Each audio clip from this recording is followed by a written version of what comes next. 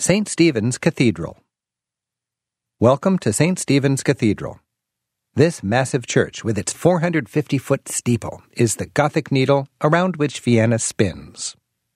It survived many wars and today symbolizes the city's irrepressible spirit. Hi, I'm Rick Steves.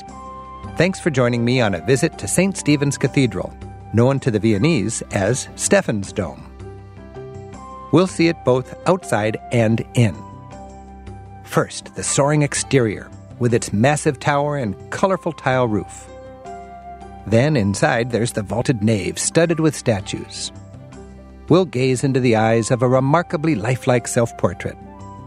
We'll see the chapel where Mozart was married, plus an eclectic assortment of tombs, altars, and icons from the Habsburgs' mighty empire. Oh yes, and a cannonball lodged in the wall. Allow 45 minutes for this visit. The church is free to enter for a quick view from the doorway, but to see all the sights inside, you'll need to pay admission. According to the church's medieval creators, St. Stephen stands like a giant jeweled reliquary, praising God. Today, the church and its tower have become Vienna's most iconic image. To help us along the way, I've invited a good friend and virtual travel buddy. Welcome, Lisa. Guten Tag, Herr Steves. Lisa will give us helpful directions and sightseeing tips throughout the tour. And my first tip is to be sure you get our tour updates. Just press the icon at the lower right of your device. You'll find any updates and helpful instructions unique to this tour. Things like closures, opening hours, and reservation requirements. There's also tips on how to use this audio tour and even the full printed script. Yes, so pause for just a moment right now to review our updates and special tips. It's okay, we'll wait. And then, let the tour begin. The tour begins. The cathedral exterior. Begin at Stephansplatz, the square outside the church. We'll start along the right-hand side of St. Stephen's, that is, the south side. Find a spot where you can take in the sheer magnitude of this massive church with its skyscraping spire. St. Stephen's is a marvel of medieval architecture. The towers and prickly steeples, pointed arches, gargoyles, statues, and the colorful mosaic tile roof. For 1,500 years, this spot has been the center of Vienna's Christian faith. The church we see today is the third to occupy this space. After a fire burned the previous church around 1250, today's entrance facade was built. Over the next 2.5 centuries, they extended the nave and added towers at the end of each transept. St. Stephen's covers almost an acre of land. That was a huge church for a small medieval town of 10,000. But Vienna's founder, the Habsburg Duke Rudolf IV, wanted to put his hometown on the map. In 1340, he bankrolled new construction. St. Stephen's was to be bigger than even St. Vitus Cathedral in Prague. A century later, the new church was so grand it helped convince the authorities that Vienna deserved a bishop. So the church became a cathedral. Politically, Vienna soon replaced Prague as the capital of the Holy Roman Empire. The impressive South Tower is 450 feet tall and capped with a golden orb and cross. It took 2 generations to build, about 65 years, and was finished in 1433. No church spire in the empire would ever be taller, by Habsburg decree. The tower is a rarity among medieval churches in that it was actually completed as planned. Many church towers, like St. Stephen's North Tower, remained unfinished by the time the Gothic style petered out. With its 360-degree view, the South Tower was once key to the city's defense, functioning as a lookout point. These days, it offers a great view to tourists. But you'll earn it. It's 343 tightly wound steps up a spiral staircase. Lisa, they tell me that hike burns about 1 soccer tort worth of calories. Oh, good. I'll need to see it twice. Once on top, you can look down on the church's colorful roof. You can see Vienna's low-level skyline, how major skyscrapers are exiled to the outskirts. And in the distance, to the southwest, the green hills of the Vienna woods mark the start of the Alps. For more than half a millennium, St. Stephen's has been the heart and soul of Vienna. Check your pockets for 10-cent coins. You'll see that Austria's picked the South Tower as their icon. Even today, the Viennese have an affectionate nickname for the tower. They call it Steffel, or Little Stevie. Now let's look closer at the church. The colorful roof is sharply pitched and stands 200 feet tall. It's covered in 230,000 ceramic tiles. The zigzag pattern here on the south side is purely decorative with no special symbolism. Now, find the middle buttress. Look above the low green roof and find the buttress marked with the date 1683. Look closer. I don't see it. No, closer, even closer. Do you see it? What's that stuck in the buttress?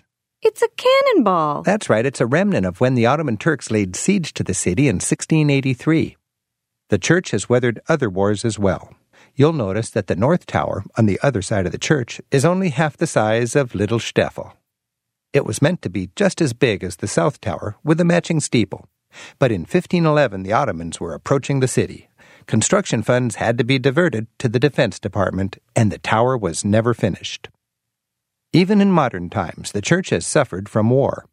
In fact, you may see some old black and white photos posted on the side of the church or on the square, which show how badly the cathedral was damaged in World War II. In 1945, the war was reaching its endgame, and Vienna was caught in the chaos between the occupying Nazis and the approaching Soviets. Allied bombers tried to drive the Nazis out. Buildings near the church caught fire. The embers jumped to the cathedral. The wooden roof, which had survived from Gothic times, caught fire. The cathedral's huge bell crashed to the ground, and the fire raged for 2 days. The photos show how, while the wooden outer roof burned, the stone ceiling survived, dusted by cinders. By the war's end, Vienna was a mess, bombed out and poverty-stricken. But one of Vienna's first priorities was rebuilding their beloved St. Stephen's Cathedral. Those who donated got to own one of the tiles. By 1952, the new roof was built, in the old style, restoring the church once again to its medieval glory. Start circling the church counterclockwise. Walk slowly while Rick describes a few points of interest.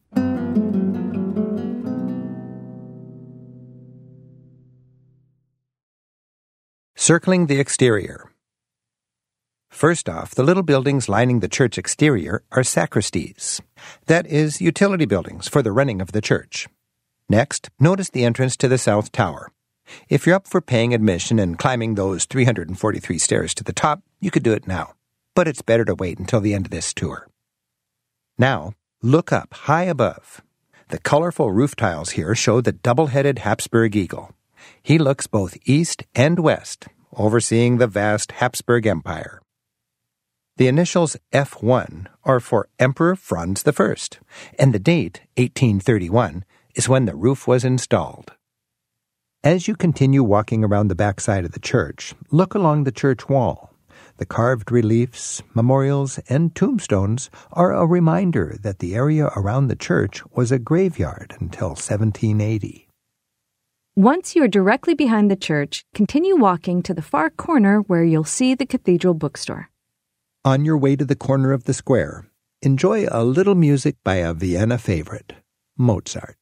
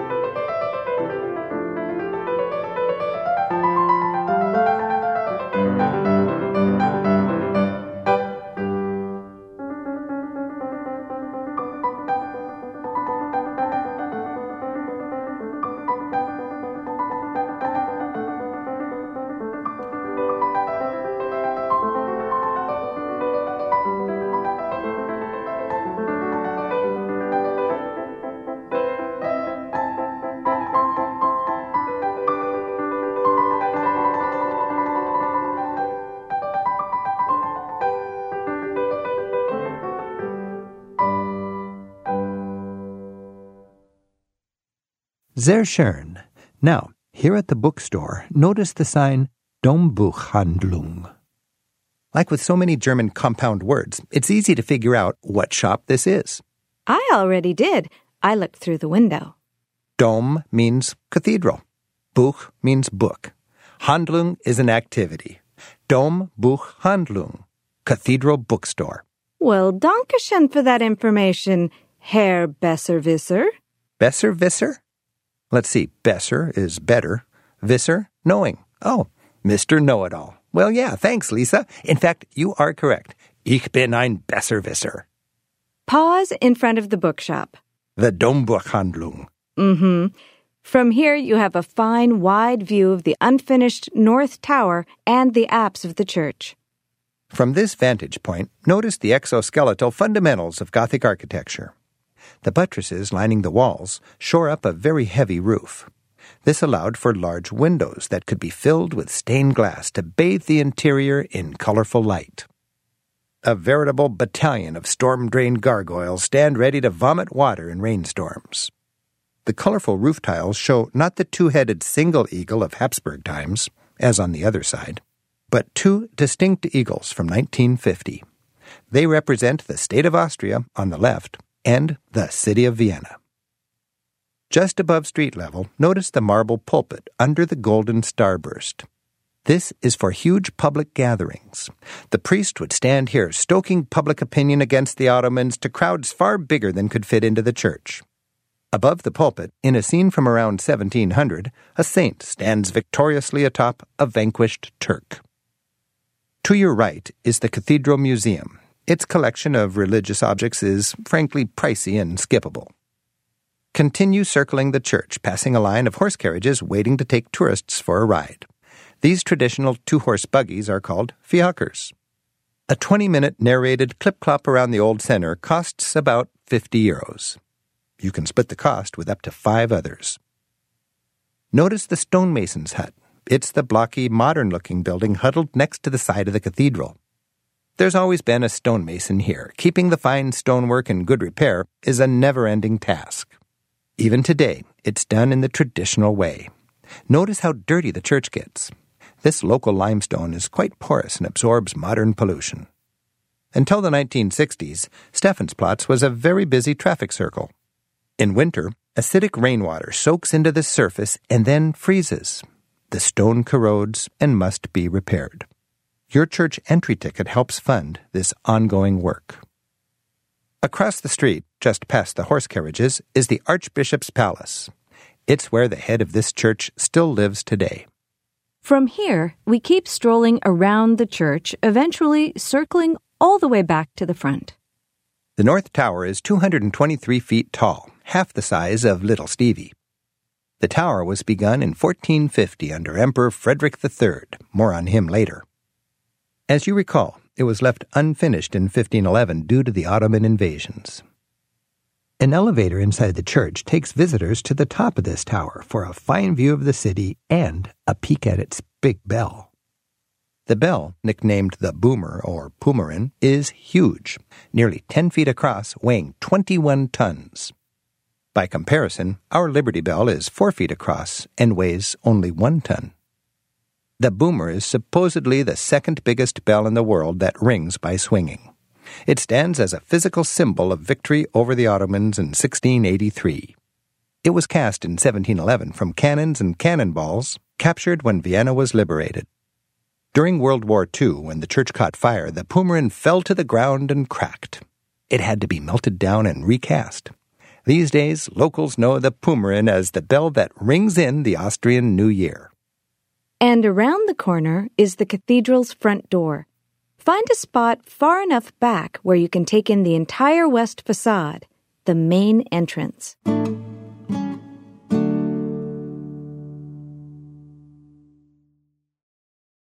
The main entrance. This is the oldest part of the church, from around the year 1250. It retains part of a church that stood here earlier but was destroyed by fire. Before Vienna was Christian, there was a pagan Roman temple on this spot. The Roman fortress Vindobona stood roughly where the glassy modern building stands today. The church facade pays homage to that ancient heritage. Roman-era statues are embedded in the facade. The two octagonal towers flanking the main doorway are dubbed the Heathen Towers. They're built with a few recycled Roman stones. The Christians made sure they flipped the stones over to hide the pagan inscriptions. While the rest of the church is in the Gothic style, this older west facade is Romanesque, that is, imitating the grandeur and style of ancient Rome.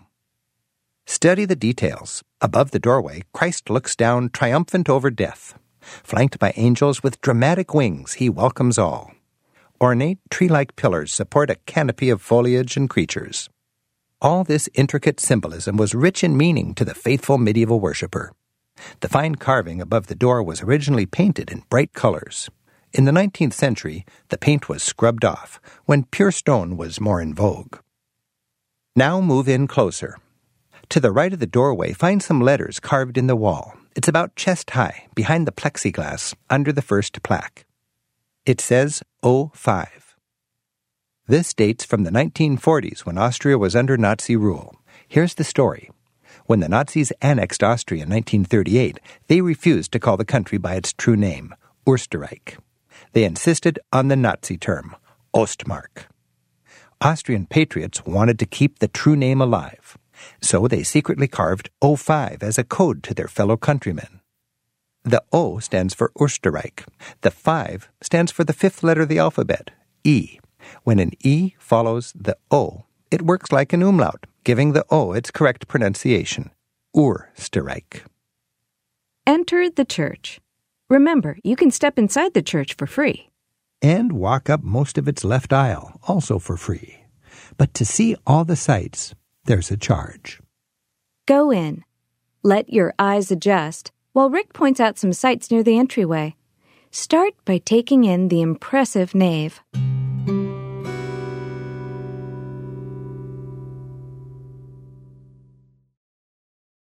The church interior. Sights in the entryway. Peer through the gate down the immense nave. It's more than a football field long and 9 stories tall. The nave is lined with clusters of slender pillars that soar upward. These support the ribbed crisscross arches of the ceiling. Stylistically, the nave is Gothic, with a Baroque overlay. It's a spacious, glorious venue that's often used for high-profile concerts. If you're interested, the concert ticket office is just outside the church. To the right, as you face the nave, is a gold and silver frame like a sunburst. It holds a crude image of Mary holding baby Jesus. It's the Maria Poch icon. This once stood in a humble Hungarian village church. Then, in 1697, Central Europe was being threatened by the Muslim Turks. The picture of Mary is said to have wept real tears. Fortunately, Vienna's own Prince Eugene saved the day at the stunning Battle of Zenta in modern-day Serbia. The icon was brought to St. Stephen's in triumph. These days, Maria Poch is still popular. You may see crowds of pilgrims leaving flowers or lighting candles around the icon. They're most likely Hungarians, thanking the Virgin for helping Prince Eugene save their homeland. Others pray to Maria Poch to help in their daily lives. During the years of Soviet repression in Eastern Europe, the icon became a rallying point for the Greek Catholic Church. These are Catholics from Eastern Europe who followed the Pope in Rome, but share some Greek Orthodox traditions. The Byzantine-style Maria Poch seemed to comfort those oppressed worshippers, and they're grateful to this day. Now look up over the church entrance at the choir loft. The 10,000-pipe organ, which dates from 1960, is one of Europe's biggest, but it's currently broken and sits unused. It's too big to remove, and some think it's become a necessary part of the structural support to the actual building. So it just sits there. Let's head for the left side of the nave. Near the back of the church is a gift shop. There's always a gift shop. Yep, but this one's well worth a quick look. Step inside and check out the 14th century statuary decorating its wall. Some of the finest carvings in the church. Pretty impressive. Now, step back into the church and find the gated entrance to a chapel. It honors a man who made a big mark on Vienna. It's the chapel of Prince Eugene of Savoy. Prince Eugene was a teenage seminary student from France. He arrived in Vienna in 1683, just as the city was about to be overrun by the Ottoman Turks. He volunteered for the army and helped save the city. This launched a brilliant career as perhaps the greatest military leader in Habsburg history. It made him rich and famous. Eugene built the Belvedere Palace, now a museum with great city views and great art. When Eugene died, the grateful Austrians buried him here, under this chapel, marked by a tomb hatch in the floor. Nearby is the entrance to the main nave. To continue this tour, you'll need to buy a ticket.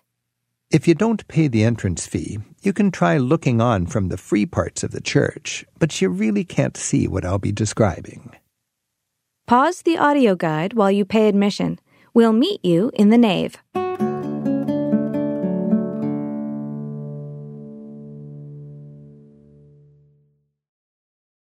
The nave and its statues. Find a spot where you can look straight down the nave. Notice all the statues on the columns. They stand about 30 to 40 feet above the ground. St. Stephen's is richly populated with 77 life-size stone statues. Together, they make a saintly parade leading to the high altar.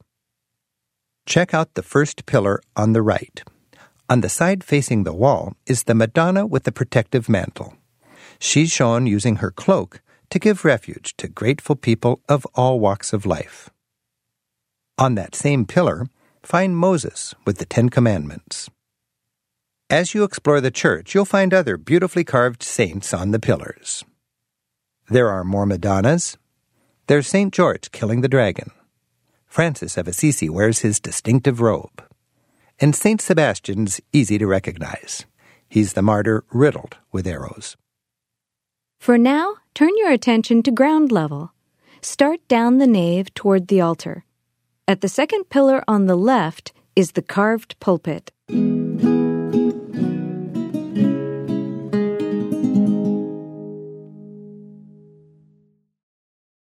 The pulpit. This marvelous pulpit, carved of sandstone around the year 1500, stands on the cusp of the Gothic and Renaissance worlds. It's a masterpiece carved from 3 separate blocks. See if you can find the seams. A spiral stairway winds up to the lectern. It's surrounded and supported by the 4 church fathers. These were early Christian thinkers whose writings influenced church dogma. Each has a very different and very human facial expression. Identify them from back to front. Ambrose is a daydreamer. Jerome, a skeptic. Gregory is a teacher, while Augustine is a listener. Take your time here. The pulpit is as crammed with religious meaning as it is with beautifully realistic carvings. At the top of the stairway, the railing swarms with lizards, symbols of light. The toads are animals of darkness. At the top stands the dog of the Lord, making sure none of those toads pollute the sermon. Below the toads there are wheels with 3 parts, symbolizing the Trinity. These roll up to meet the Trinity in heaven. Other wheels roll down to earth. The downhill wheels have 4 spokes, the 4 seasons, the 4 cardinal directions. They symbolize mortal life. Now find the guy peeking out from under the stairs. He leans out from a window, sculptor's compass in hand, to observe the world and his work. This may be a self-portrait of the sculptor. In medieval times, art was done for the glory of God, and artists worked anonymously. But this pulpit was carved just as humanist Renaissance ideals were creeping in from Italy. Individual artists were becoming famous, so this may be the artist. For years, it was thought the sculptor was the Hungarian mason Anton Pilgrim. But now many scholars believe it's the Dutch sculptor Nicolaas Gerhard van Leyden. Whoever it is, both men worked extensively on the cathedral. There's another similar self-portrait nearby. It's a few steps further ahead, past the next column, on the left wall of the church. You can see it through the fence. He holds a compass and L-square, like an architect. This sculpted bust may be of Pilgrim or Gerhard. It's carved in wood and painted. Symbolically, the man shoulders the heavy burden of being a master builder in this amazing place.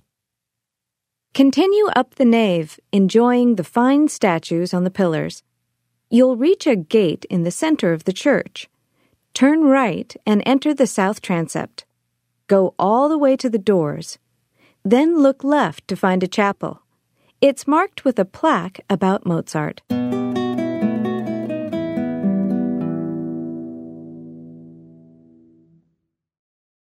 Mozart in St. Stephen's. The plaque explains that Wolfgang Amadeus Mozart and Constanze Weber were married here in St. Stephen's. Mozart's life in Vienna was inextricably linked with this church. He was married here, attended Mass here, and baptized 2 of his children right here. You can see the baptismal font in the adjacent chapel. It's a fine piece from around 1500 with a stone bottom and matching carved wood top.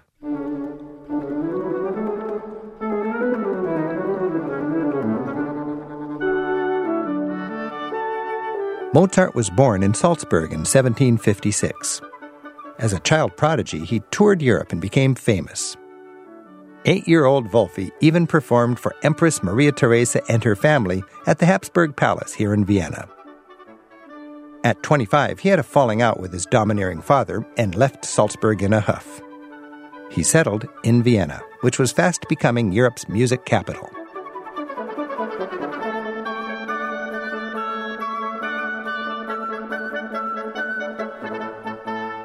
Here he found fame as a concert pianist and freelance composer. While in Vienna, he wrote The Marriage of Figaro, Don Giovanni, and The Magic Flute. He and Constanze bought a lavish apartment a block east of the church. It's now the lackluster Mozart House Museum, which I find disappointing. They lived at the epicenter of Viennese society among musicians, actors, and aristocrats. Mozart played in a string quartet with Joseph Haydn. At church, he would have heard the organ played by Beethoven's teacher. Mozart may have even met young Beethoven himself. Or maybe not. Accounts vary.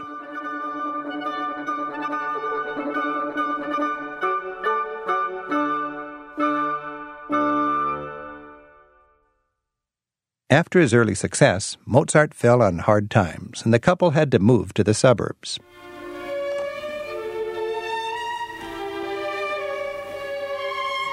When Mozart died, only 35 years old, his remains were dumped in a mass grave outside of town.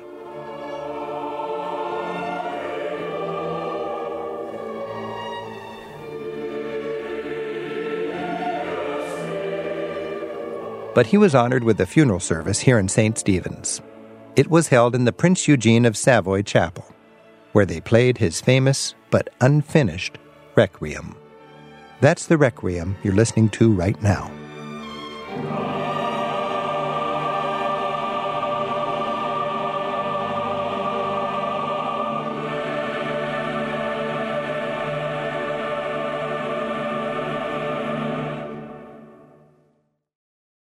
Leave the south transept and turn right.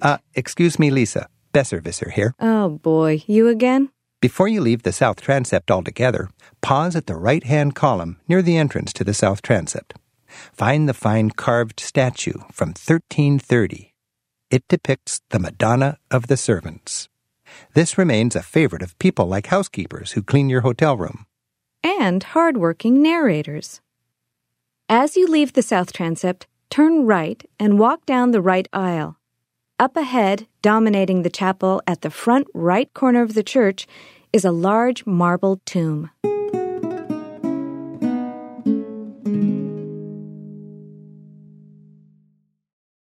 The tomb of Frederick III. This imposing red marble coffin is like a big king-size bed, with Frederick lying on top. He's surrounded by many coats of arms representing his many territories. The tomb was likely designed by Nicolaus Gerhard van Leyden, the man who may have done the pulpit. Frederick III lived from 1415 to 1493. He's often considered the father of Vienna for turning the small village into a royal town with a cosmopolitan feel. Frederick secured a bishopric, turning the newly completed St. Stephen's Church into a cathedral. He was the father of Maximilian I, whom he married off to Mary of Burgundy, Their combined lands instantly made the Habsburg Empire a major player in European politics. The lavish tomb, made of marble from Salzburg, has proved as durable as Frederick's legacy. When the precious tomb was threatened by bombs during World War II, locals encased it in a protective shell of brick. Walk to the middle of the church and face the main altar with its towering altarpiece.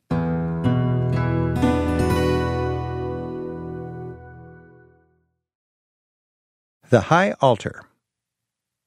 The tall, ornate black marble altarpiece barely fits under the towering vaults of the ceiling. It was built in 1641 by Tobias and Johann Pach. At the top stands a statue of Mary. The large painting, painted on copper, depicts the namesake of the church, St. Stephen. Stephen is at the bottom. Having refused to stop professing his faith, he's pelted with rocks by an angry mob. As he kneels, ready to die, he gazes up. He's rewarded with a vision of Christ, the cross, and the angels of heaven. The stained glass behind the painting, some of the oldest in the church, creates a kaleidoscopic jeweled backdrop. To the left of the main altar is a painted altarpiece.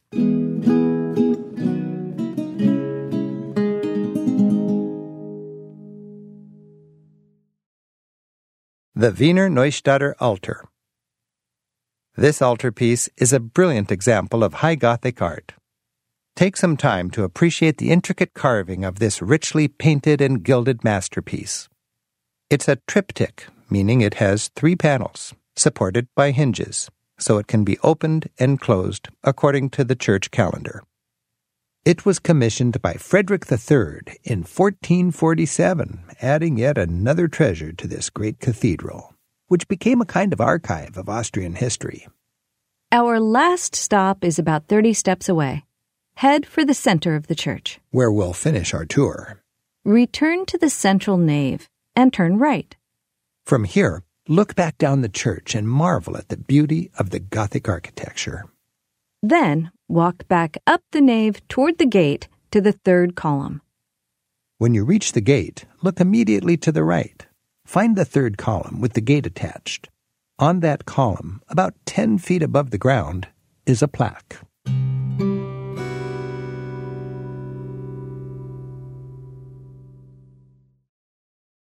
The Plaque of Rebuilding. St. Stephen's is proud to be Austria's national church. The plaque celebrates St. Stephen's ongoing legacy. It explains in German how the church was rebuilt after World War II. Each region of Austria is mentioned. Read along. Die Glocke, the bell, was financed by the state of Upper Austria. Das Tor, the entrance portal, was from Steiermark. The windows were from Tyrol. The pews from Vorarlberg, the floor from Lower Austria, and so on. During World War II, many of the city's top art treasures were stowed safely in cellars and salt mines. They were hidden by both the Nazi occupiers to protect against war damage and by citizens to protect against Nazi looters. Here at St. Stephen's, the stained glass windows behind the high altar were meticulously dismantled and packed away. The precious pulpit was encased in a shell of brick. The Maria Poch icon was stashed in the basement. As the war was drawing to a close, it appeared St. Stephen's would escape major damage. But as the Nazis were fleeing, the bitter Nazi commander in charge of the city ordered that the church be destroyed. Fortunately, his underlings disobeyed. Unfortunately, the church caught fire during Allied bombing. The wooden roof collapsed onto the stone vaults of the ceiling. Most of the clear glass windows of the nave were destroyed. They were replaced in the 1950s by the Tupperware-colored glass you see today. But thankfully, the church survived, largely intact. The people of Vienna opened their wallets to rebuild their church to its former glory. Through wars and time, the church remains a symbol of Vienna and its proud people. Standing here at the center of this magnificent church, you're also at the very center of Vienna. We hope you've enjoyed this tour of St. Stephen's Cathedral. Thanks to Jean Openshaw, the co-author of this tour. If you're up for more sightseeing, we have other Vienna audio guides. The Vienna City Walk starts just a few blocks away at the Opera House. The Ringstrasse tram tour also starts from there. Remember, this tour was excerpted from the Rick Steves Vienna Guidebook. For more details on eating, sleeping, and sightseeing in Vienna, refer to the most recent edition of that guidebook. For more free audio tours and podcasts, and for information about our guidebooks, TV shows, bus tours, and travel gear, visit our website at ricksteves.com. This tour was produced by Cedar House Audio Productions. Thanks. Auf Wiedersehen. And goodbye for now.